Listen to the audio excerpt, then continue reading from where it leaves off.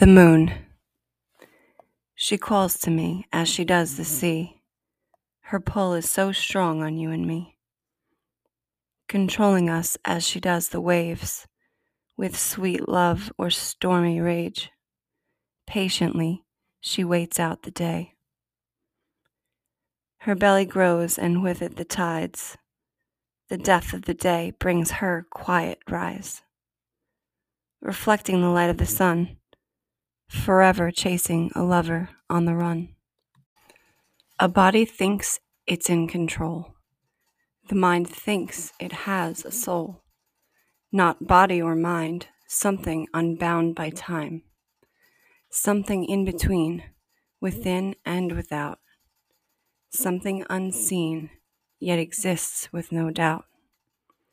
A kiss from the mist in the midst of existence. Happiness, not a thing, but a mindset of persistence. The sun, our light, giver and taker, destroyer and maker. Seeds on earth, we grow our light. Ethereal existence in a human fight. Born without memory of where we're from. We die not fully certain of what's to come. Believe what you're told. We die when we get old.